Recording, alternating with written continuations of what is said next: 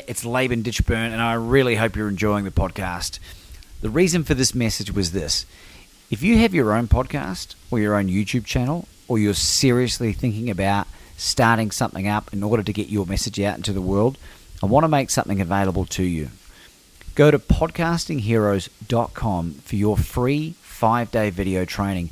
Well, I will share with you 5 key tips and tricks that will allow you to reach out and connect with the best podcast guests available. And not only just bring them on, but to develop relationships with them that build into know, like, and trust that will eventuate in you being invited onto their platforms if you so desire. You'll be able to learn how to monetize even if you don't have a big audience. Go to podcastingheroes.com. It's podcastingheroes.com. Ladies and gentlemen, welcome to the show, Professor Tim Noakes. Tim, welcome to the show. Welcome to Become Your Own Superhero. Thank you. It's a privilege and a pleasure to be with you. Thanks for inviting me through our mutual friend, Peter Bruckner, for whom I have such high regard. So if he's your mate, then you're my mate. Well, I feel exactly the same way. And a big shout out to Peter Bruckner for the wonderful work you're doing. And thank you for making this introduction. And I thought I'd start off with something quite interesting that I heard through the grapevine, Tim. I heard Claire Gilsing Stridham is releasing a new book. And it's called I Fought the Law of Running Guy and the Law Won. Brilliant. So I don't know if she's going to sell many copies. I don't think she'll ever acknowledge that she lost. She still believes that I won on a technicality, whatever that technicality was. Well, we'll get into that in a minute. I wanted to start off. I'm a big cricket fan, and I know you are as well, Tim. And I was curious to know that. Would you give up everything you've achieved in academia and in the nutritional side of things to play Test cricket for Australia? Fortunately, I was greatly interested in cricket, but I didn't have the ability, so it's not a question. I wouldn't have done it. I wouldn't have made it. I've worked with cricketers and rugby players, and it's a tough life. I think probably being a cricketer is one of the toughest lives you can possibly choose. So I think it's much easier to be an academic and sit in your comfort and you know that your performance doesn't depend on what happens in the next 10 minutes or so. In a sense, going out to open batting for Australia, walking out there with whomever, Justin Langer, should we take Justin to the crease? And realizing what those guys have unbelievable ability to do what they do.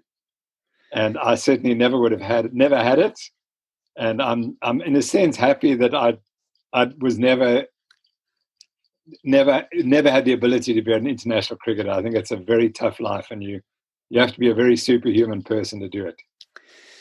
Well, I think you're right, and I turned 40 last week, Tim, and I'm still playing. It's the winter over here, but I'll be playing again next season, all going well. And we were lucky enough to have Ryan Harris and Chris Rogers on the show, and with Peter Bruckner, who is the team doctor for the Australian cricket team. And basically, even though you weren't a cricketer, you were directly involved in prolonging 4 of the Australian players' lives in terms of cricket. And that included Ryan Harris, Chris Rogers, Dave Warner, and I believe Steve Smith was involved in that as well. Yeah. How am I doing? And Shane Watson as well. And Shane Watson, sorry. Yeah, he was one of the very first, in fact. I mean, I had this lovely time in Cape Town when he was here, and he asked, could he have a copy of my book? And Peter organized it, and I signed it. And we had a lovely evening together, and he told me his father had type 2 diabetes and he was going to reverse it with the diet. So I've watched Shane ever since. And in fact, he had a fantastic year that year. And so did Mitch Johnson. And Mitch was also there. The two of them were the ones I really met and spoke to. And we had a fabulous evening. And, you couldn't think that Mitch would ever bowl a ball in and around your head. He just didn't appear to be that type of person. When we met him, he was the most gentle, considerate human being. But obviously put a ball in his hand and he becomes a slightly different type of person.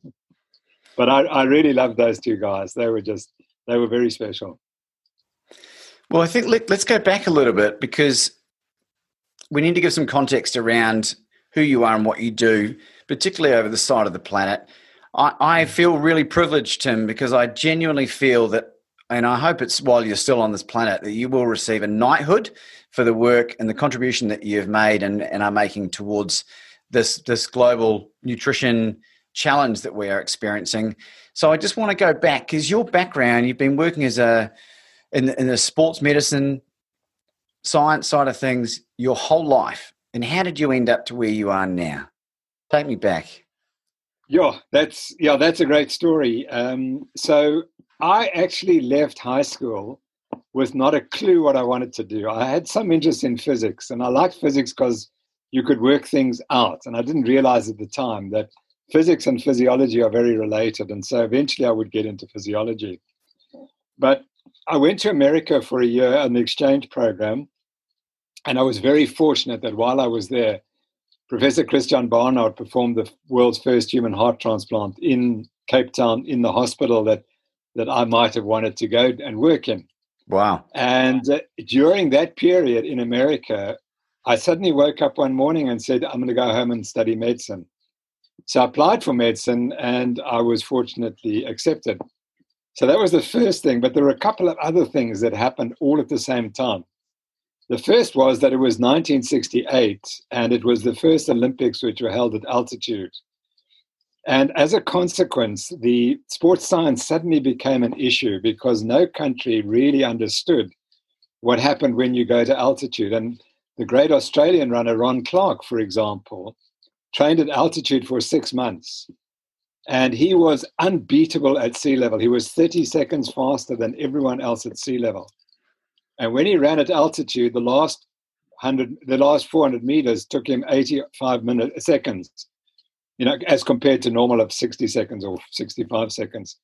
And he collapsed to the finish, and he was unconscious, and he had no reflexes and so on. I mean, he had driven himself to the absolute limit because he had trained at altitude.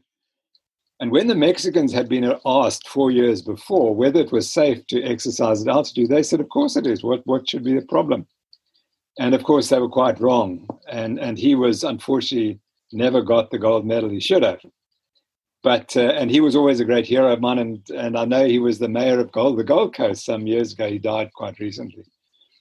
So anyway, the point was that this was the first year that the Olympic Games suddenly realized they had to have sports medicine doctors, and they needed to invest in sports science. The second thing that happened was that the East Germans became part of the Olympic mix then. Previously, they'd competed as part of Germany. Now they competed as East Germany.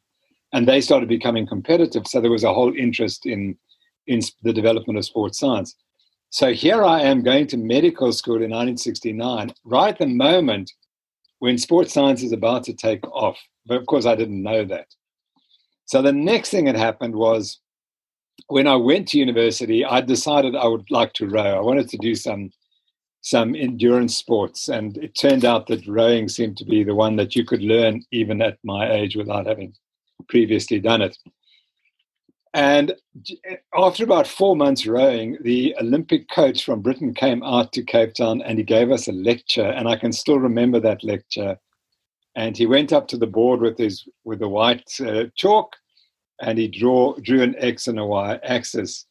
And on the bottom axis was the distance you'd rowed, and on the Y axis was the blood lactate concentration. So he told us that what happens when you get so tired in rowing is your lactate shoots up. And already at 1,000 meters, it's so high, that's why you feel so terrible. And then it just gets worse to the 2,000 meter mark. And I literally went out of that lecture and I walked down the university, the main entrance to the university, and I said, that's what I'm going to study for the rest of my life. It was a pivotal moment. So what happened next year was, so then it was 1970, I went into medical physiology and medical anatomy.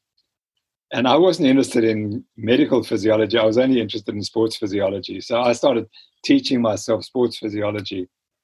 And then in my medical training, which was the next 3 or 4 years, all I wanted to study was sport. So whenever we learned about something, I said, well, how does it relate to sport? And so I managed to get through my medical training without knowing how to treat anyone for anything. It was so never asked me to treat you or anything. And I think that's why I've always had this bias towards healthy way of living and not using drugs, because I couldn't study them. It just was completely foreign to me. So anyway, then I did my internship in the hospital, and then I realized, no, this is not Tim Noakes. He's not competent to work in a hospital setting. And because I couldn't cope with death, and that was one of the issues, but there were other issues as well. I didn't want to have to learn the textbook, because if you want to be a physician, you've got to learn the textbook. Not understand it, just learn it. And I don't have that type of mind. And I realized that some of my best people who I'd looked up to, in fact, have photographic minds. And so they can take that book and in 10 days know the whole book. But it would take me a lifetime and it would be wasted. So I realized there are two components. You can have this photographic memory and appear incredibly clever, but you're not creative, because why would you want to create anything? Because you don't need to be. Yeah, it's all there anyway. And so I always wanted to work things out for myself. And eventually that's what I decided I would go into research, which I did. I first did cardiological research, did my PhD in medicine. And then I started teaching sports science and sports medicine in South Africa. And we kind of pioneered certainly sports medicine, but helped drive the sports sciences in South Africa. And so I did that until I did that right till the end of my career, which was 2014. But unfortunately, some things got in the way. And what got in the way was that I developed type 2 diabetes and I got fat. And then I realized that my father died from type 2 diabetes. And then by just complete chance, I came across the book, The New Atkins for the New You, by Eric Westman and Jeff Volek and Steve Finney. And I read that, and within 2 hours, I said, oh my gosh, I got it all wrong. I've been promoting this high carbohydrate diet. It's killing me. And I said, no more carbs. And so I cut the carbs, and the response was unbelievable. I just got so healthy so quickly. I could not believe it. So eventually people said, but you've lost 20 kilograms weight. How did you do it? And so I said, it's so simple. You just eat these foods and you lose your appetite. And then eventually I wrote about it, and that was the end, because I said, I don't believe the low-fat story. I don't believe cholesterol causes heart disease. And I made my feelings public, and that was it. I antagonized all the cardiologists at the hospital and my faculty. And then eventually I irritated everyone else. And so that's how it went. And eventually they decided to take me out and publicly humiliate me. So that started in 2012. To defend myself, I had to go to court, and we won the case, but it took 4 years of quite tough work, and we eventually got through it. But that's another story, which I'm sure you're going to ask me about. But that's the sort of story. So now I'm retired, and I'm doing a lot of writing and researching the low-fat story, trying to prove why the low-fat story never was true. You've written so much, Tim. I think there was in excess of 750 contributions towards books or published works. You wrote the book, The Law of Running, which, coming from an ultra and marathon background yourself, I think you've run in excess of about 70 marathon and ultra marathons to this point, and you're still running half marathon distance at 70 odd. Well, I must change that. I'm now actually down to 10Ks, at 21Ks. What happened was 2 years ago, I turned over to CrossFit, and so I became very big and strong in the upper body, and my legs kind of weakened up. So now I train quite hard with CrossFit, and I'm really enjoying it. So I've had less interest in running, and I'm much more interested in gym work now. I'm a recent convert to the ultra scene, Tim. I adopted a high-fat, low-carbohydrate protocol. Really got stuck into it 2 years ago, and I've now lost 60 pounds of weight. Yeah. Put on 8 kilos of muscle and half a kilo of skeletal bone density, incidentally, and have completed in a couple of 100-kilometer ultra marathons. And, I'd never run further than 5 kilometers as of May 2018. And then I ran my first. And I attribute it absolutely down to the diet and my well-being and my good skin and my ability to keep playing cricket at 40 years of age, running in and bowling medium pace. Why is that, Tim? Why is that? Well, let me give you a lovely story. So I get attacked on Twitter, as you know, and I've got a couple of trolls. And one of them is one of my former students. And I lost 4 PhD students they hated me. I don't know why it happens, but I had something like 40 students and 10% of them lived to hate me. And so this guy is one of them. And the other day, there was a debate on what diet should you have if you're doing ultra marathons. And I made the point that we published a paper last year showing that a lovely randomized control trial where we took athletes running 5 kilometers, and they were reasonably good. They ran it in about 20 minutes, which is good. And they did no better on a low-fat diet than they did on a low-carb diet. The performance was identical. For the first week, they were a little bit slower on the low-carb diet, as you'd expect. But after 6 weeks, there was absolutely no difference, except, of course, that they burnt a lot more fat. So I just made the point that, we had actually done the study, and no one ever refers to it. They only refer to Louise Burke's papers from the Australian Institute of Sport, which are good papers, but they're not randomized controlled trials. They cannot be considered definitive evidence. They are nice hypothesis-generating ideas, but they're not definitive studies, whereas ours is a definitive study. And what was interesting was that the guys who ran the 5Ks were faster than 88% of all Americans.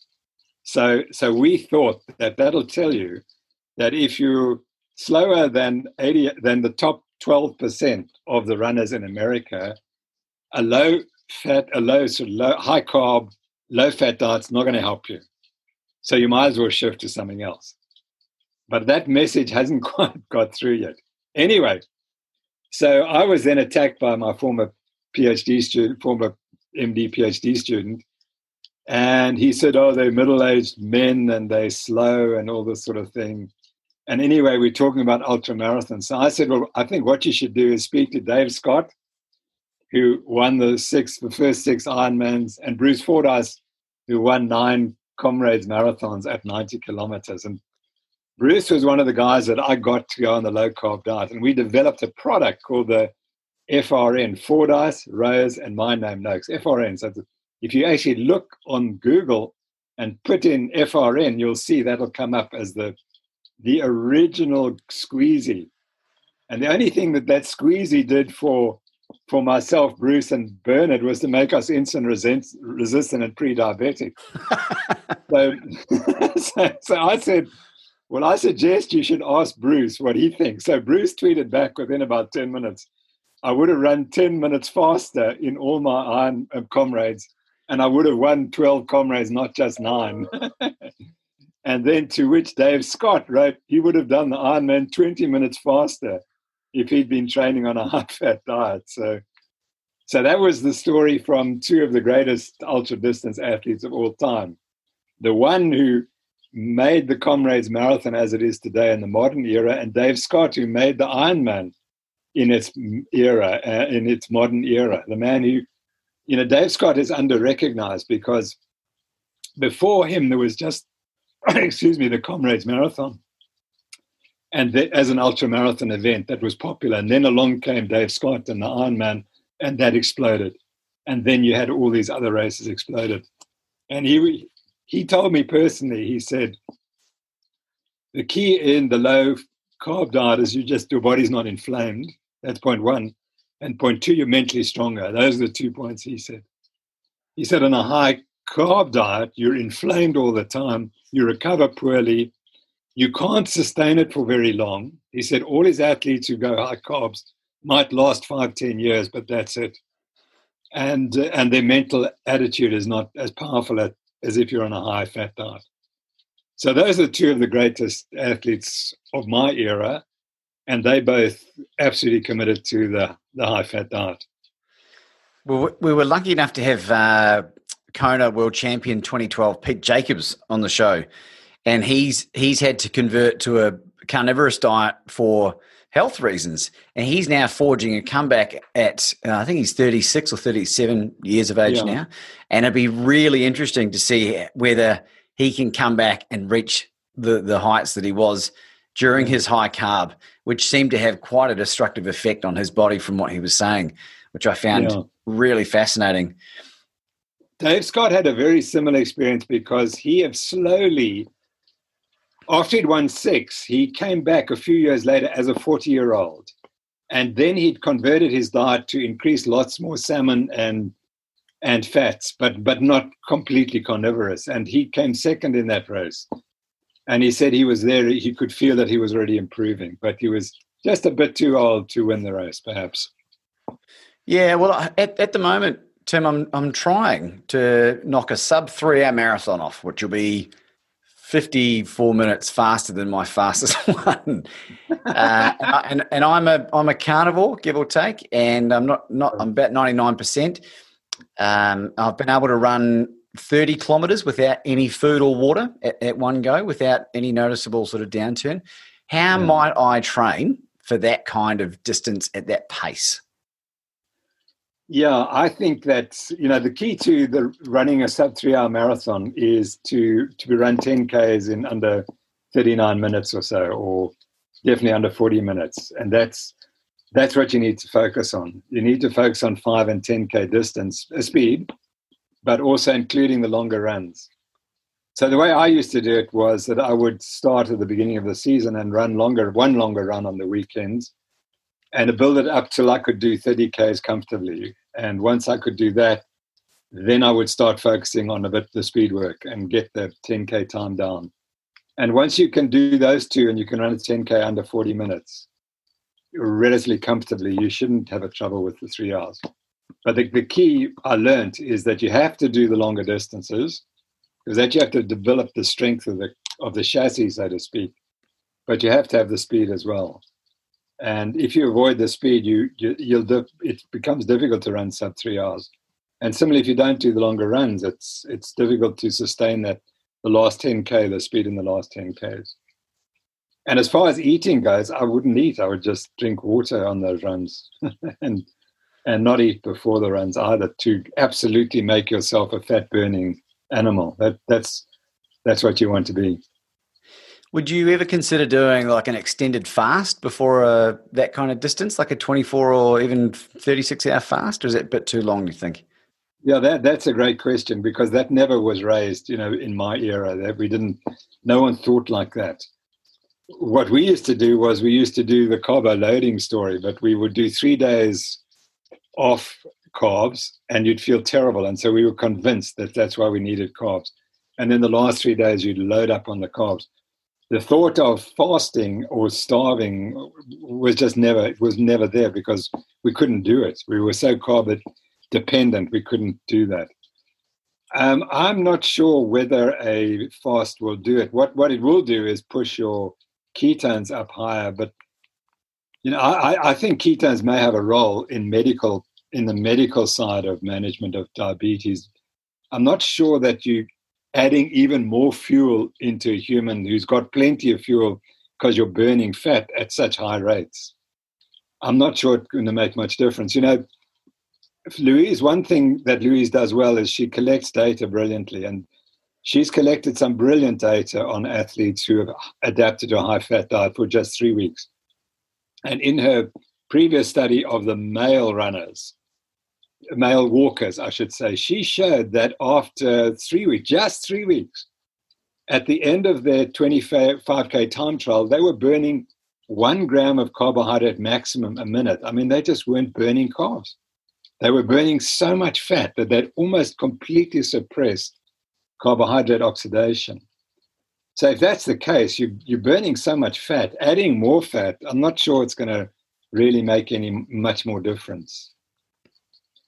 So, but the only point I would make is that sugar and glucose act as a brain stimulant, and they may help people run faster because it's acting as a drug. And I just can't see how that little carbohydrate could make any real difference metabolically. It may well make a difference in the brain. Well, maybe you know the answer to this, Tim. I've really been struggling to speak or find anything anywhere online with this. But when I first transitioned to carnivore, I developed this really pleasant feeling in my stomach, which I can only really describe without being crass. It's like a mini orgasm. And about 3 months ago, I went full hardcore lion, just meat and water and black coffee. And it came back with a vengeance and started to spread through my chest and up across my arms here. And I can only assume that it's the dopamine and the oxytocin or whatever being released in the gut.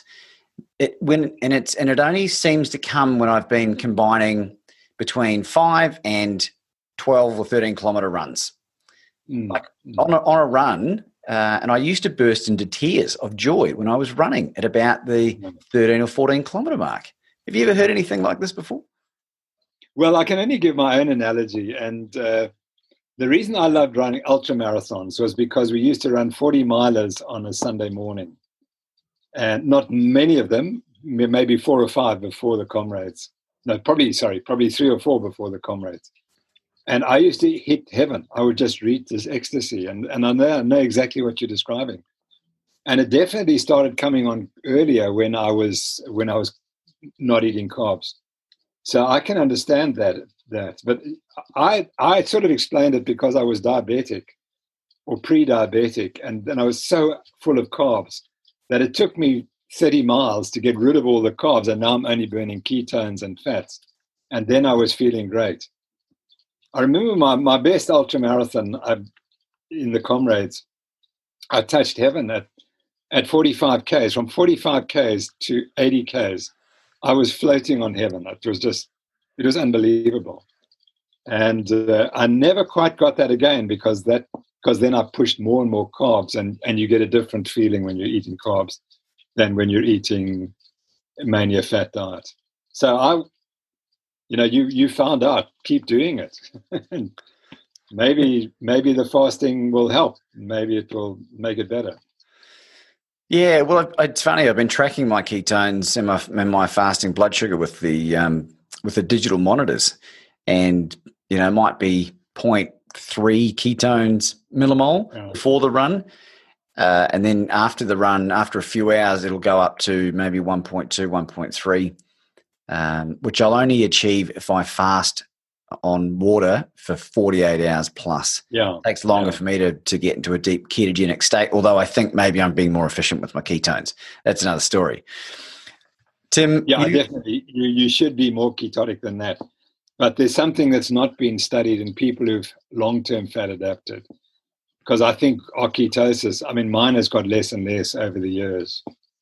And okay, I'm maybe training less and maybe eating slightly differently, but it was never great. I was never hugely ketotic. It would have been really high when you first switched over, I'm guessing. Well, you probably weren't testing back then necessarily, but yeah. You're quite right. We did some experiments in the 1980s, and in one of those experiments, I got up to 3 millimoles per liter, yeah. Wow. So that was pretty high in those days, yeah. Tim, one of the things that, you're involved with lots of different areas, but some of the things that you're involved with now focus on the general public and the health challenges that we have around metabolic syndrome and type 2 diabetes and diet-related chronic illness. Can you just explain to us a little bit more about what you're involved with now? Yeah, so when we wrote the book, The Real Meal Revolution, and that was the one that caused me so much trouble because it caused a revolution in South Africa. And that was the book that I gave to Mitch Johnson and Shane Shane Watson, and I signed it, and I've got a lovely picture of the three of us, and it's one of my special moments in my career. So when we wrote that book, and I put the term revolution in, and they didn't want to put revolution in, and we put it in anyway, because it got to be look like Atkins anyway.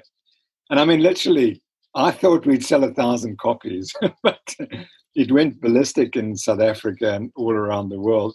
But what's really interesting is a statistic you may not know, that as a consequence of that book, one of the first people who read it said it's a great book, but it's missing one thing. It's missing a diet plan. And she put together a 7-day meal plan, and she put it on a Facebook page. And she literally one day put on a Facebook page, here's a Banting 7-day meal plan Facebook page. Today, she has 2 million people on her Facebook page. And that's a measure of the extent to which this diet has percolated through South Africa. And it's interesting, it's crossed all classes, all ethnic groups, everyone. There's no language group that is favored by this diet. It's just everyone does it because it works so well. Brilliant. So that was what happened. But when we wrote the book, we said that this is a great way to manage insulin resistance and type 2 diabetes. We never said it could cure diabetes or reverse diabetes. But now we know that that's the case. And what I've learned, certainly in the last few months, is we don't understand cause and reason. Epidemiologists come along and they say, the cause of heart disease is high blood pressure, high cholesterol, lack of exercise, obesity, and so on. And they're only causes if you reverse them and the disease disappears. Then it's a cause. Otherwise, it's purely a reason. And where we as doctors and exercise scientists have made the error is we've said we know what the cause of heart disease is. It's clearly cholesterol, it's clearly this, that, and the other. But we've never done the proper trials to show that you can reverse the condition when you take out one factor. Now, what we know through the work of Virta Health and increasingly a whole lot of other studies, essentially, the only way you can reverse diabetes, and I'll qualify that in a second, but essentially the only way you can do it is eating a diet with less than 25 grams of carbohydrate a day. And when you do that, you can put the disease into remission. That doesn't mean you're cured, because you've been eating a poison and you can't tolerate that poison anymore. And we're not going to give you the poison again because it's going to make you sick again. And people don't understand that. It was the carbohydrates are the poison because they made you sick. So we can't now try and make you healthy and then give you the poison back again. That's going to revert. It's just going to make you sick again. Right. But if you remove the carbohydrates, then you'll be fine. So I just proviso that if you have gastrointestinal bypass surgery, you can, in some people, reverse diabetes, but the cost is huge and the risk is huge. So it may work, but it's not for everyone. And the only other one is what's called the direct study, where they put people on a shake for 8 weeks, 8 to 12 weeks, and they can reverse the diabetes during that period. But it is a low carbohydrate shake. And those people eventually have to get back onto a low carb diet. They have to be put on a low carb diet if they're going to sustain it. And the authors haven't yet acknowledged that this is still a low carbohydrate intervention. So anyway, my point is the following, that when we wrote The Real Meal Revolution, we did not know that you could reverse or put diabetes into remission.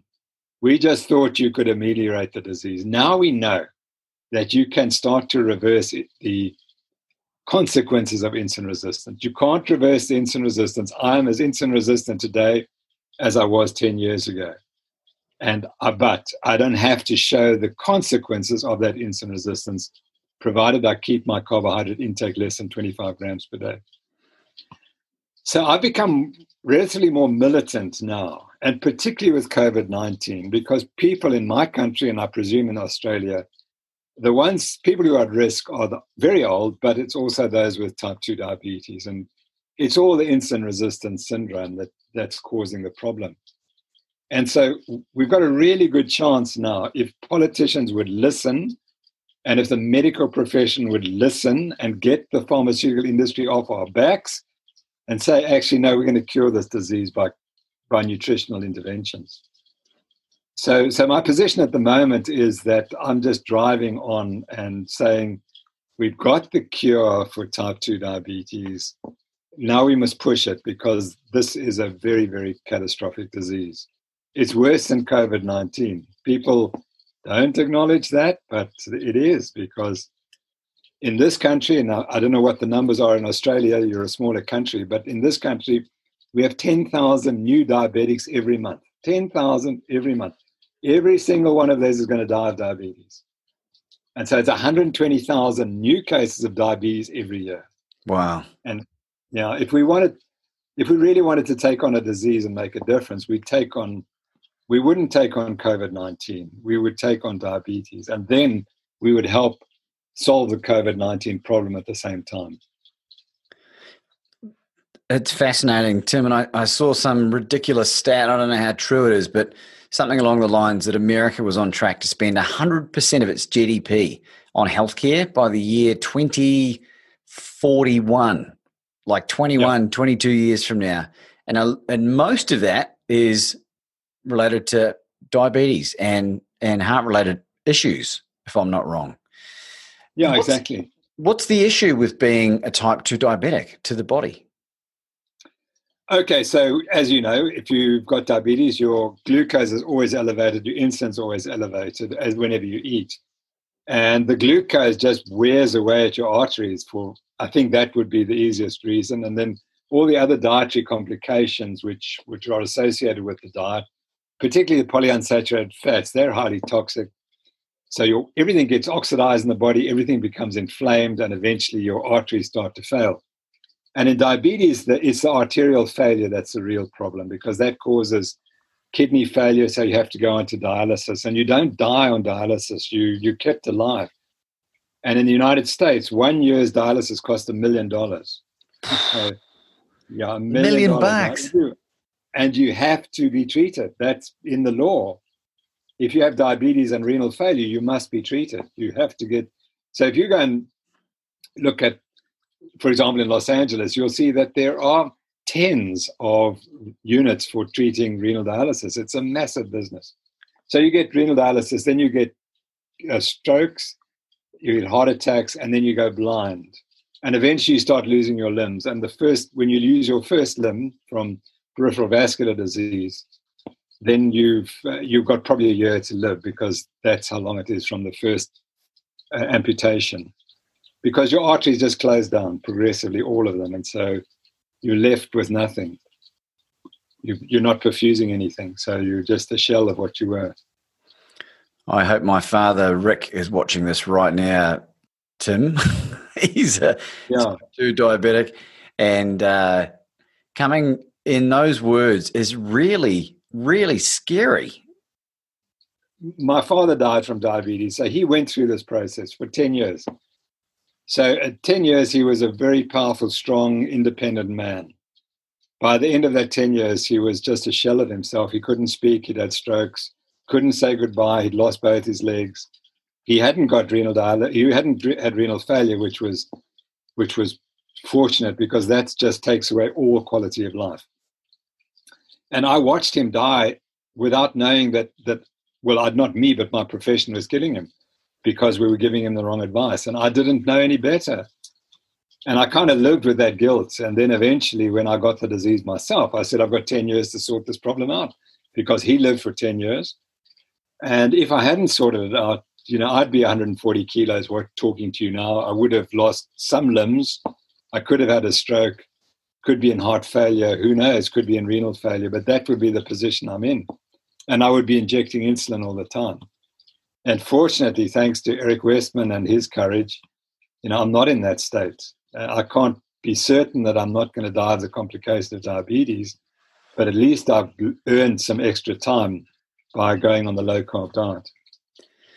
And there's a lot of resistance. You've got your insulin resistance, and you've also got the public resistance about what you were trying to do here.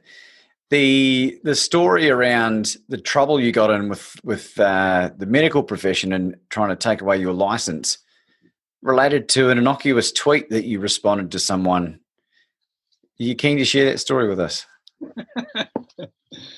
it gets funnier by the day, but I can promise you it wasn't funny when we went through it, because so the tweet was really about someone wanting to know whether they should whether she was making her child burp because she was eating cauliflower. I mean, that is it. That's it. So I responded, that I didn't think that could impact on her baby, because what she was eating wasn't going to go directly to the baby, although it does go in breast milk and whatever. And then I said she should just wean the child onto low-carb LCHF. And I would have been fine if I'd said real foods. That would have been fine, but I didn't have the characters left. So I put LCHF. And that was it, because now that sent off the dietitians. And the lady who reported me, she reported me within 6 hours of my tweet coming out. I was reported to the Medical and Dental Council. And the reason was because 3 months earlier, we'd released our book. And all of a sudden, the dietitians were under pressure because they were being asked questions. And Nina Teicholz, who is a great friend and who wrote the book Big Fat Surprise, and who was one of my expert witnesses, she said to me, dietetics and nutrition is not a profession because you're not allowed to ask questions. You're not allowed to disagree. And I didn't realize that. So what happened was I came along with this other explanation of what you should be eating. And the dietitians had never been challenged before, so they didn't know how to respond. They'd never been taught to respond. And the only way they knew to respond was to wipe me out. So this lady then went to the Health Professions Council, and she spoke to the lady who represented the dietitians on the Health Professions Council. And she said to the Health Professional Council lady, you got to take Noakes out. This is collusion at the highest level. And that's what happened. Within 3 months, I was sent a letter and I had to respond to it.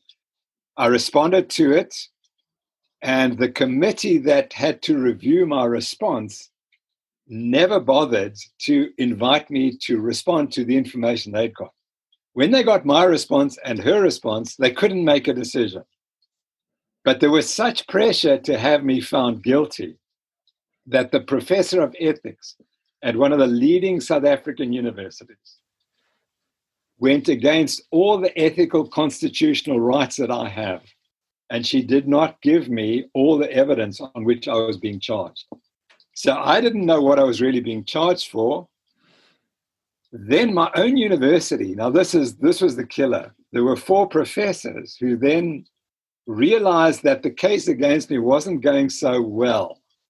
And they then took it up to write a letter, which was distributed to every medical school in South Africa, which distanced the University of Cape Town from me on the grounds that I was harming people by telling them to eat this diet, and that I was acting unethically, etc., etc. I mean, it was the most defamatory letter you could possibly have.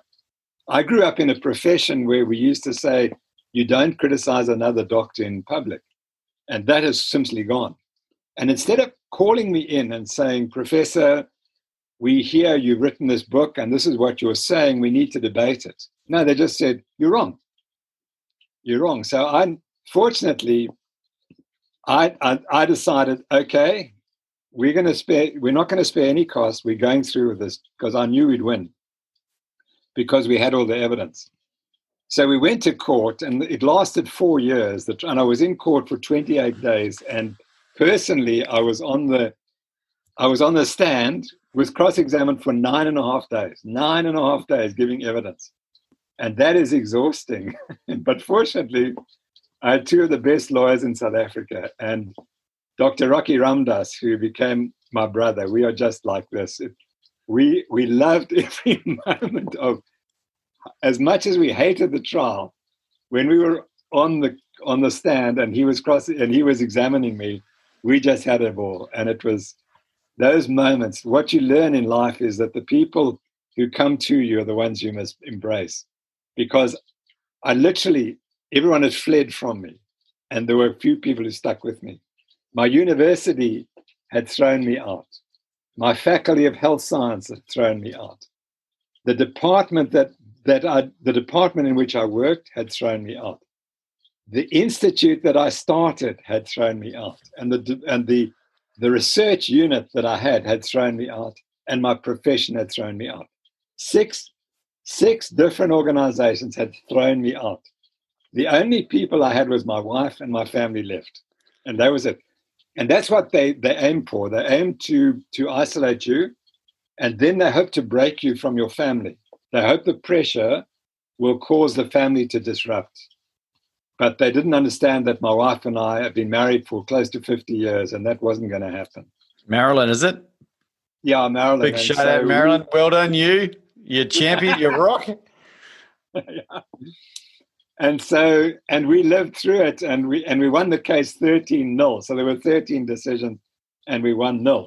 And what was so funny was that, so now we proved that the low-carb diet is evidence-based, and it's not unconventional, and it's not dangerous. And that we proved. The university has yet to say, you were right, we apologize. They've yet to change the teaching of nutrition at the University of Cape Town.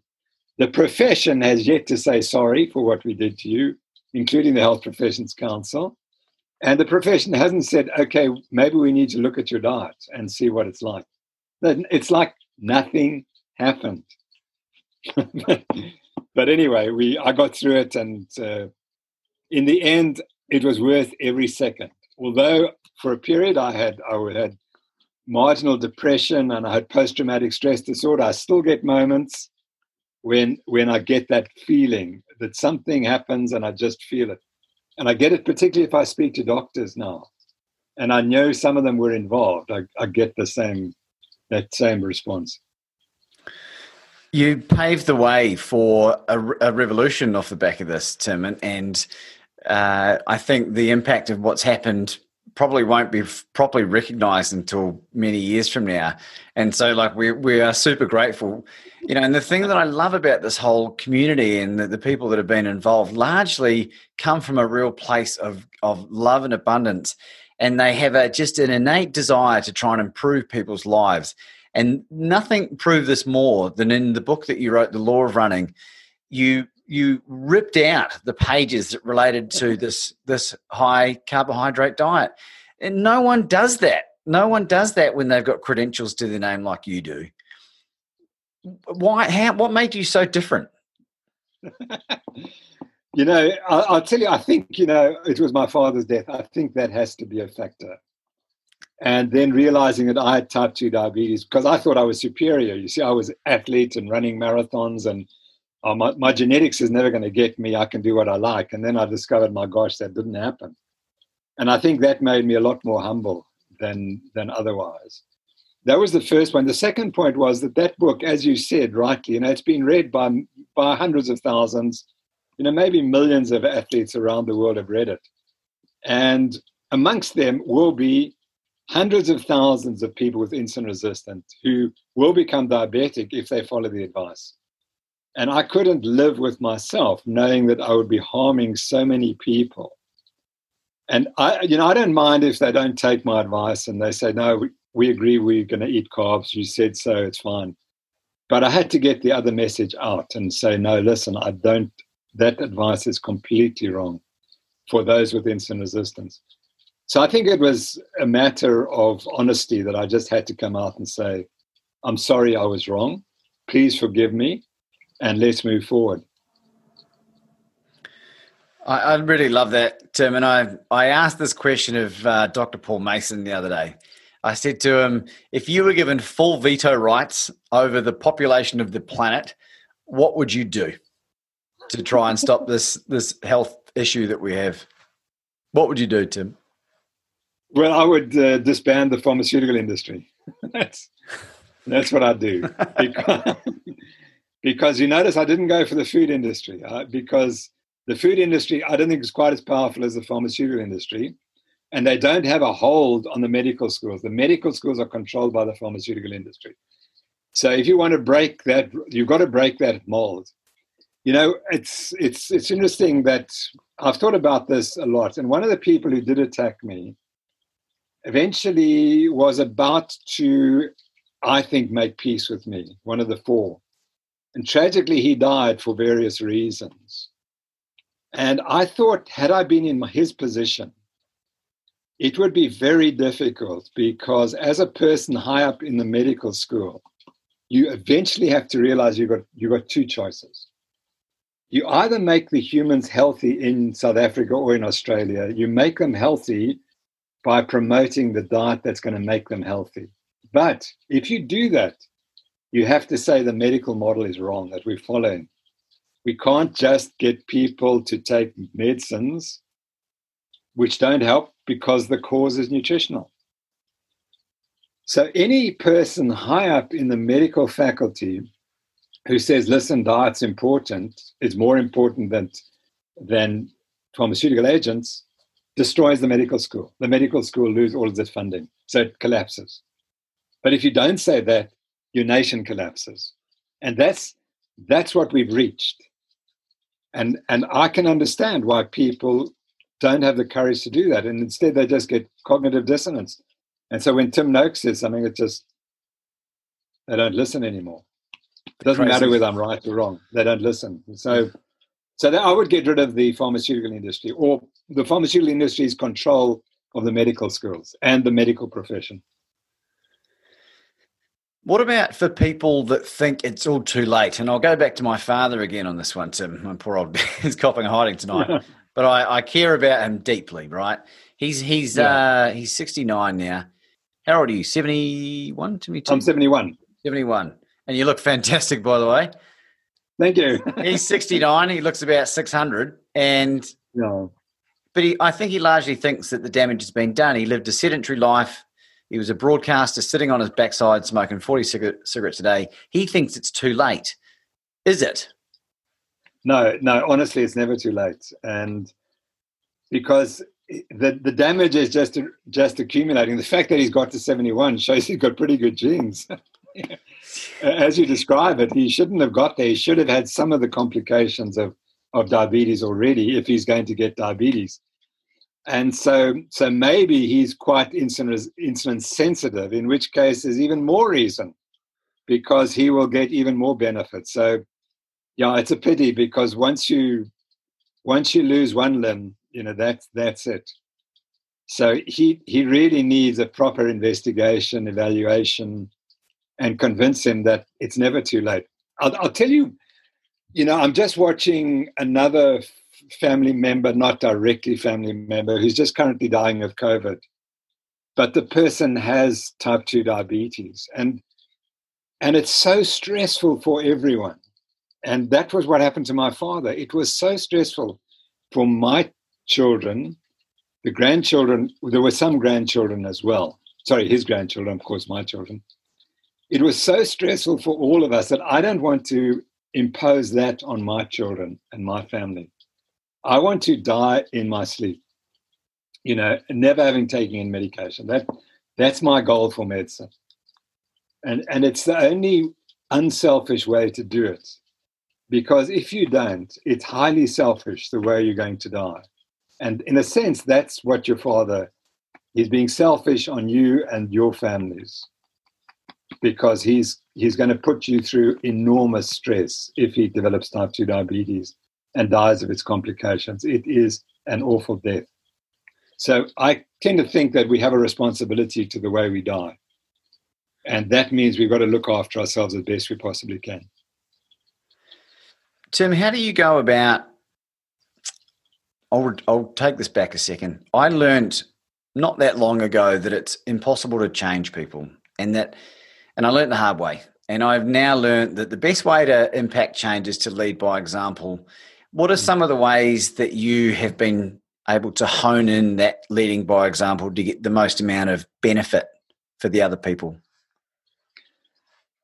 Yeah, I was always a kind of a loner and a bit of a maverick. And I think that kind of made it easier for me to be a leader, because I didn't want to follow the herd. And one of the things I noticed is that I can pick up information quite quickly and see where it leads. I'll just take you the more recent one on hydroxychloroquine. Does hydroxychloroquine work in COVID?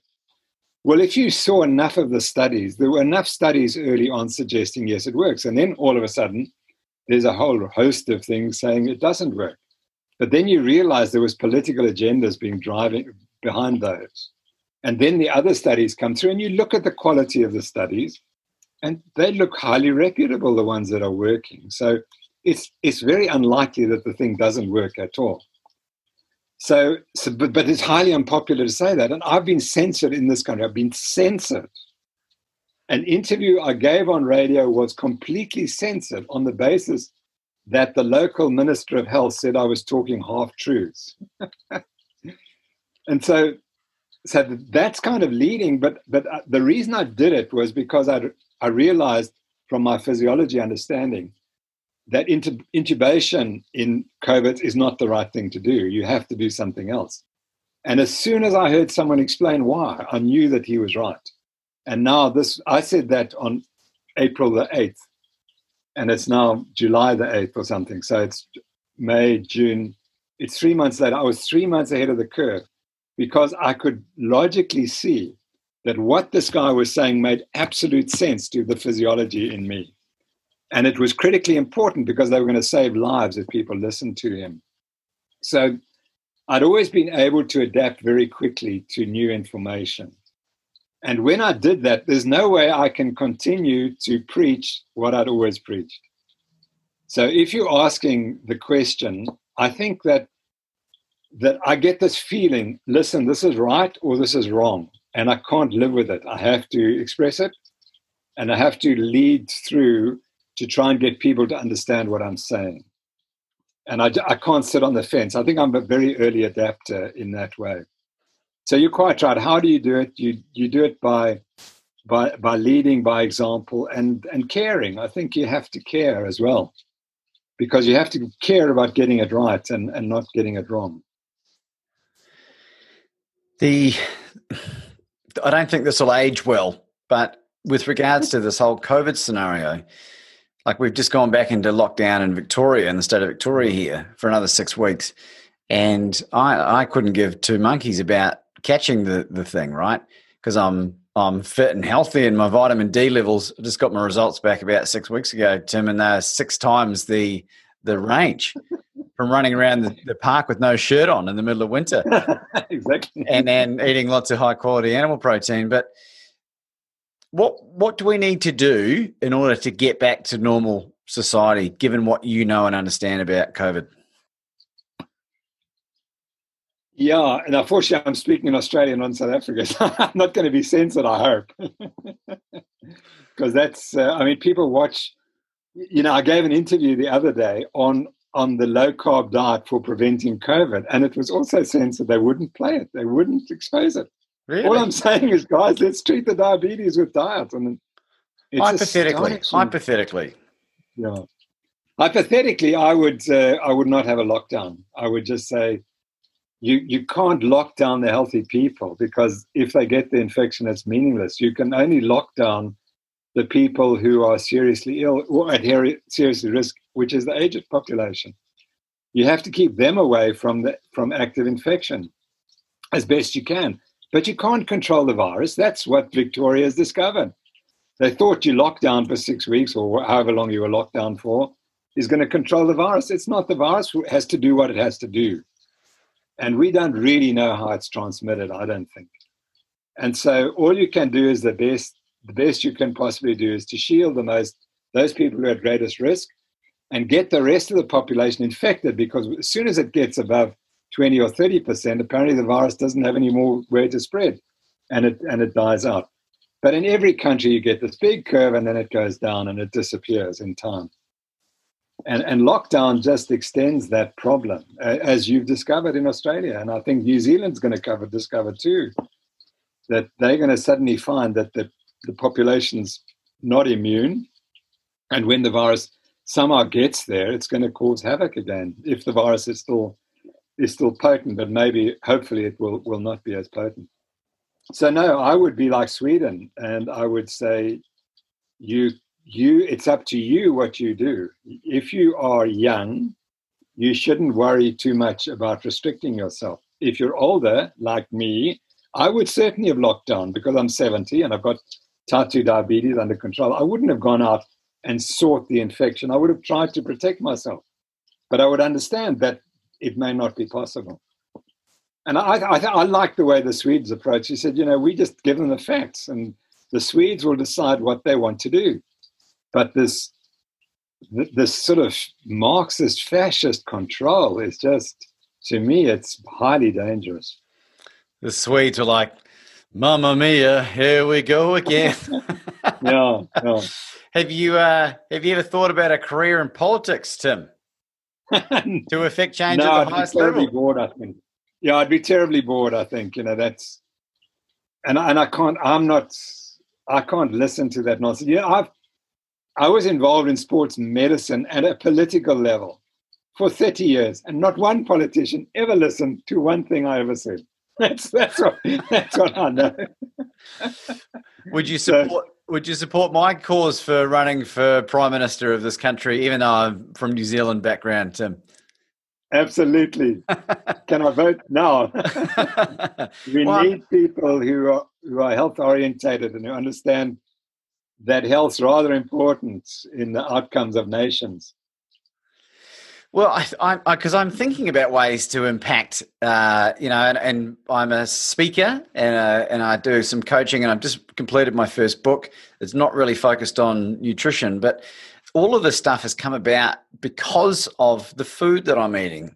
It's without a shadow of a doubt improved my life by a factor that I can't even quantify. Yeah. And I feel like you, Tim, I have this burden of responsibility now to be able to share this information. And I'm thinking maybe the only way of doing it at a proper level is to become someone really damned important. I'm pretty important now, but even more important. And because I'm not. So let me give you some advice. Please. From years of reading. So you need to go and read Law of Running again and read about Arthur Newton. Because Arthur Newton in the 1920s had his farm taken from him and relocated. And he got so angry, he said, I've got to pull the attention of the nation to my plight. And he said, the only way I can do it at a 39-year-old is to become an ultramarathon runner and win the Comrades Marathon.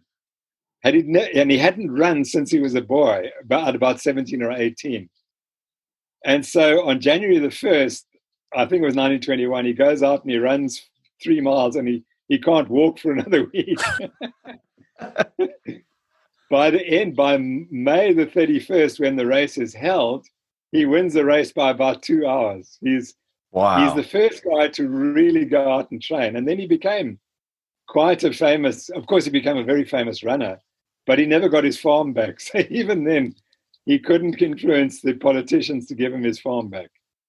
So what I'm trying to say is sport might be a good way for you to promote your candidacy. Well, I'm involved as the 4th 11 captain of the Melbourne University Cricket Club at the moment, so we've got a little wee way to go to rise up the ranks. But speaking of land being grabbed, you're actually born in Zimbabwe, aren't you? That's right, yeah. And that's really interesting because my dad, now I can share with all of Australia the story. My father was a 3rd generation tobacco importer into Liverpool. So that, and Liverpool is important because it's on the route from New York. So the tobacco would come from the southern states to New York or perhaps Virginia, but anyway, it would arrive in Liverpool. And then my 3 generations of Noakses would then distribute the tobacco throughout England and the United Kingdom. And causing all sorts of heart disease and lung cancer. And it gets worse, you see, because the family then decided that they'd had enough of importing. They wanted to be exporters. So they wanted to go either to America, North America, particularly Virginia, or to Rhodesia, as it was then. And in 1939, the family had decided they were all lock, stock, and barrel were going from Liverpool to Rhodesia. And my uncle, who was the leader of the family, who was older than my father, arrived in Cape Town the day war was declared, 1939, September 1939. And he was such a courageous man. He got back on the boat and went straight back to England and signed up. Wow. My father also fought in the war. And they were in Liverpool, of course, was heavily bombed during the war. And the city was pretty pretty ruined. And he realized that there was not much opportunity for him. So he said, okay, families now, we're off to Rhodesia. And so he came to Cape Town. They literally got in a car and drove to nearly 2,000 miles to Harare and set up shop and started working there. And within a short time, he'd become the doyen of tobacco in Zimbabwe. Wow. Yeah, so he was a very, very brave man. And that I had such respect for him. It was so sad to see him die of type 2 diabetes. So he went from talking like this, from being from Liverpool, to flying all the way to Rhodesia and firing up the braai and ripping out some biltong. That's about it. Playing cricket with Dandy Flower. The beauty was that my mother was, so on the one side we got the tobacco. My other side was my mother's family was involved in meat export. They used to provide the meat for the boats that used to go from Liverpool to New York, these ocean liners. But then, of course, the airplanes came along and that kind of died. So there wasn't so much meat that they needed. And so the business went into disarray. But anyway, she always believed that meat was critical. And she raised me on offal and lots of meat. And then when I went to medical school, I became clever and I converted to a high carb diet. And then my problem started. One of the, being able to switch from this dogmatic approach, which I've mentioned a few times tonight, Tim, what's one of the other greatest findings that's totally flipped everything that you've known on its head over the course of your life? Yeah, I think that, if I come back to, I'll have to think about that one, but as I get there, I mean, in my idea was that, we showed the brain regulates exercise performance. So that was a big story. And it came to me very, very slowly over 20 years or so. So for 20 years, I'd also been preaching this other dogma that when you exercise, your muscles get full of lactic acid, and that then causes you to be fatigued. And I slowly began to think, but it really can't be that. There has to be something else. And then slowly I saw the evidence in our research, and I saw that what we were meant to be seeing in the laboratory testing, we weren't seeing. We were meant to see that people ran out of oxygen when they were sprinting on the treadmill or running at high intensity, and they never did. They always seemed that they could still get more oxygen into the system. And eventually I realized, but it came to me, I had to prepare this lecture, a very important lecture, and I'm a generalist, I'm not a specialist. And I was going to speak to all this group of sports medicine and sports scientists. And so I thought, well, let me look at the big flaws that we have in exercise science. And I then went and laid out the truth why lactic acid and oxygen can't be limiting performance. But I didn't know why. And all I knew was that something in the brain has got something to do with it, because we can do these exercises and we don't die. Therefore, the brain's actually preventing us from dying. And that was the key decision. That was the key piece of insight, that the reason we don't get into trouble in exercise 99% of the time is because you've got a brain that wants to protect you. And then it didn't take long to realize how the system works. So for me, that was quite a big change. I think outside of that, what were the biggest changes? Well, obviously that, carbohydrates don't make you run faster and they're not healthy. I think that would be the other one, would be the fact that I had believed that carbohydrates were healthy and fats were unhealthy. And it is so absolutely wrong. Yeah. And would you go so far as to say that carbohydrate and fiber are non-essential nutrients? Yeah, I would say so. And again, it's really interesting because I come from a university. The university which turfed me out was actually the very first study where Ansel Keys did one of his first studies, where he looked at different populations and looked at their cholesterol and their heart disease rates and how much fat is in the diet. And he did it right here in Cape Town and published it in 1955, I think 54, 55. And he showed that there were some populations, the white population had more heart disease and higher cholesterol and ate more fat, and other populations ate less fat, had lower cholesterol, had lower heart disease rates. Problem solved. We know what it is. It's fat and cholesterol in the diet. And then, so he was the first one. And then there was a guy called Truswell who helped promote the fiber story. So my university contributed 2 false theories. And it's really interesting that the fiber theory is an hypothesis that has never been properly tested. It's got no evidence to support it. It became an hypothesis. It was accepted, much like the cholesterol story was accepted in the absence of evidence. And there is no evidence that fiber is essential or that fiber will increase your life expectancy and prevent heart disease and prevents cancer. Zero evidence for that. And what about the consumption of meat causing cancer? What are your thoughts on that? Well, that's nonsense, because now the Annals of Internal Medicine had 6 articles at the end of last year and showed that meat is innocent of all charges. Again, I needn't tell you that these are all association epidemiological studies, and epidemiologists don't have a clue what means causation. Causation means you have to take something out of the diet, perhaps, and that prevents the disease. No one has ever shown that if you take meat out of the diet, you prevent anything. There's absolutely no evidence for that. And that's the only way you can ever prove that meat causes something.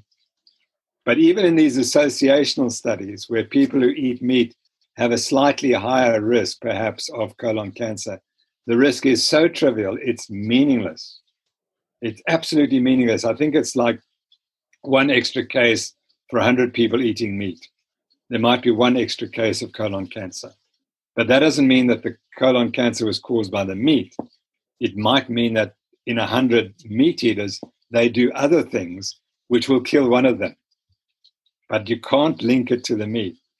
And I'm not telling you anything you don't know, but people really have to understand the difference between causes and reasons.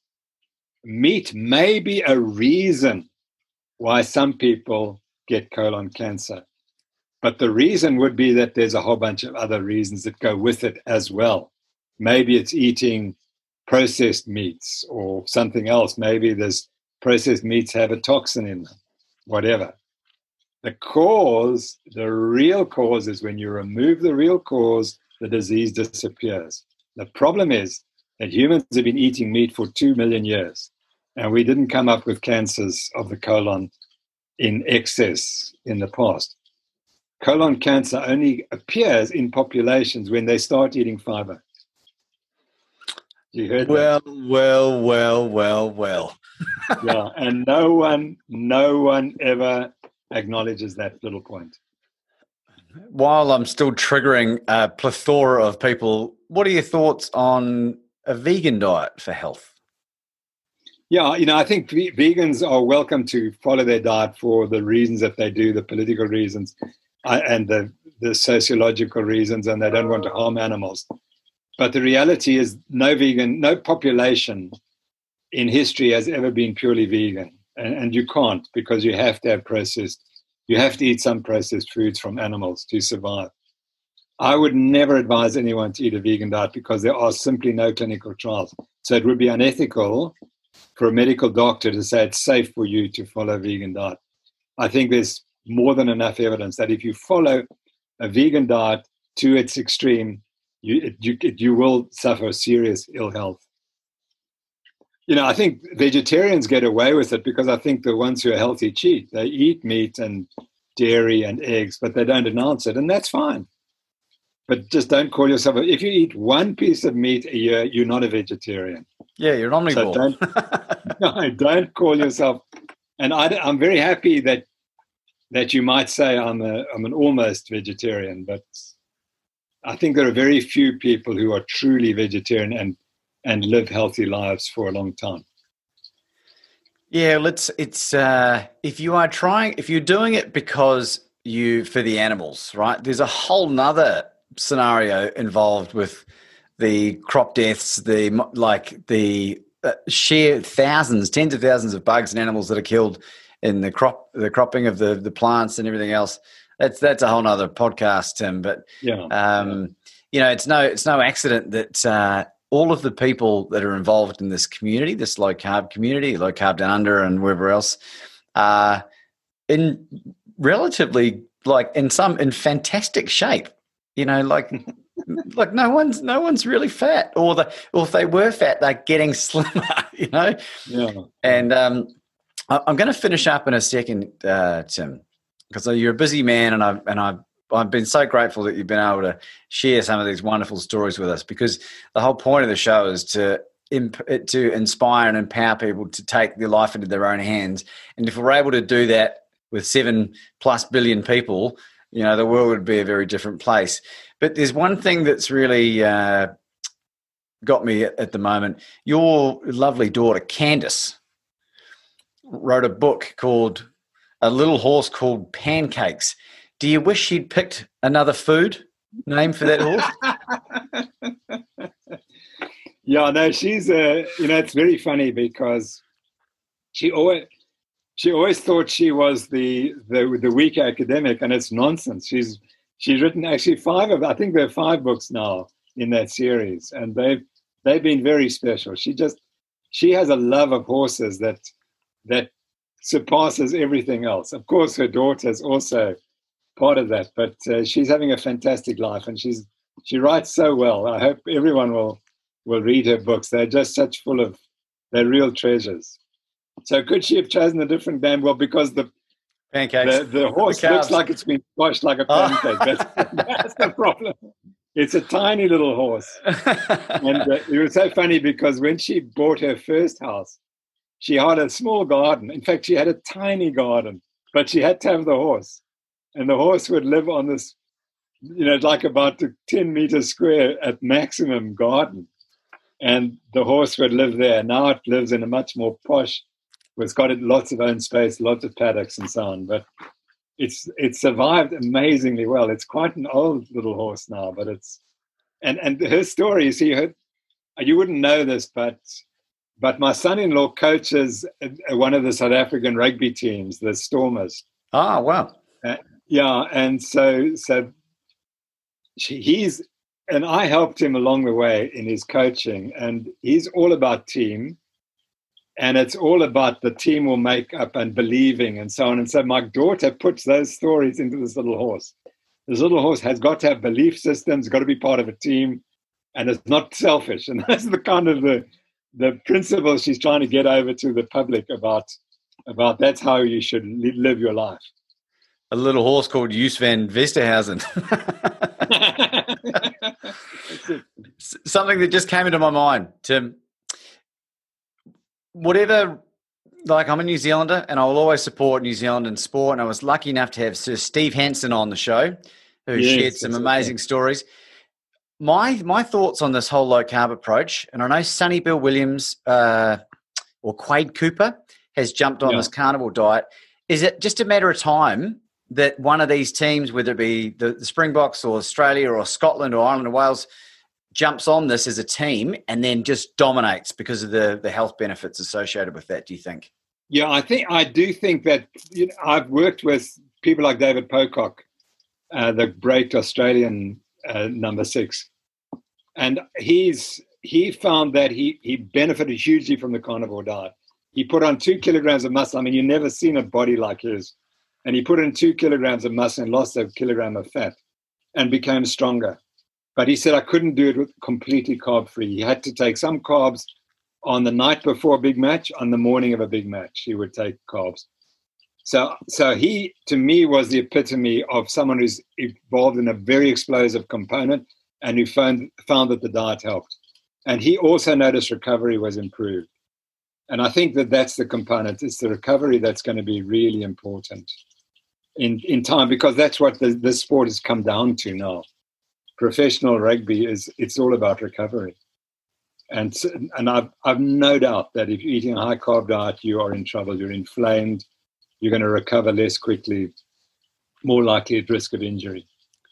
So yes, it will happen. I think it's happening already. I know that the English team consulted me, and they were already pretty low carbs. That was about 2 years ago, before the World Cup, so probably 2017. And they were already going that way, and certain of the players were clearly low carbs. The South Africans, when you looked at their bodies, they looked like they were pretty low carbs. There wasn't much evidence for insulin resistance there. And in fact, when people looked at that picture, they said, these guys are going to win the World Cup. In the very first picture, they saw the team. They'd never seen a Springbok team looking as strong as that. So I think they've moved a long way. And certainly the teams I work with, we're continually encouraging them to eat less carbs. Well, I tell you what, Tim, I could talk to you about all of this stuff until my teeth fall out of my head. But I'm going to wrap this up. Is there anything that you'd love to finish on before we part? No, I just like, you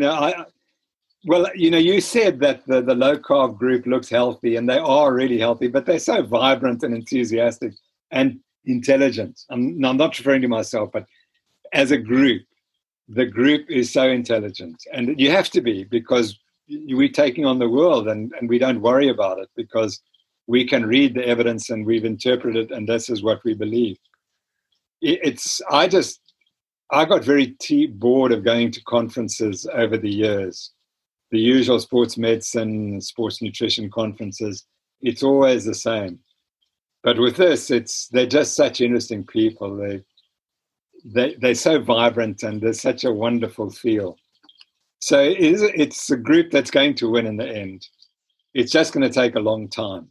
And thank you for having me. You're a brilliant interviewer. You made me feel like I've known you all my life, and I was very happy to share any story with you because I trusted you implicitly. So thank you for giving me that confidence. And congratulations. You absolutely have got all it takes to be a politician, except you're too honest. So maybe that's going to be a problem. Oh, it's very, very kind of you, Tim. And it's because of the work you're doing that allowed me to get physically in shape, that allowed me to meet the woman of my dreams in the streets of Melbourne. I went up to her and told her that she was stunning and if she'd go and have a drink with me. And it turns out, Tim, that her last name is Maidenova, as in... I don't believe it. It's 100% the truth. Hand on heart. I'm too honest. Ladies and gentlemen, Professor Tim Noakes.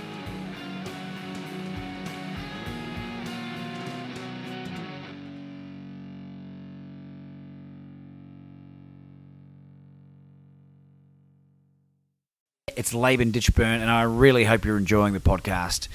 The reason for this message was this.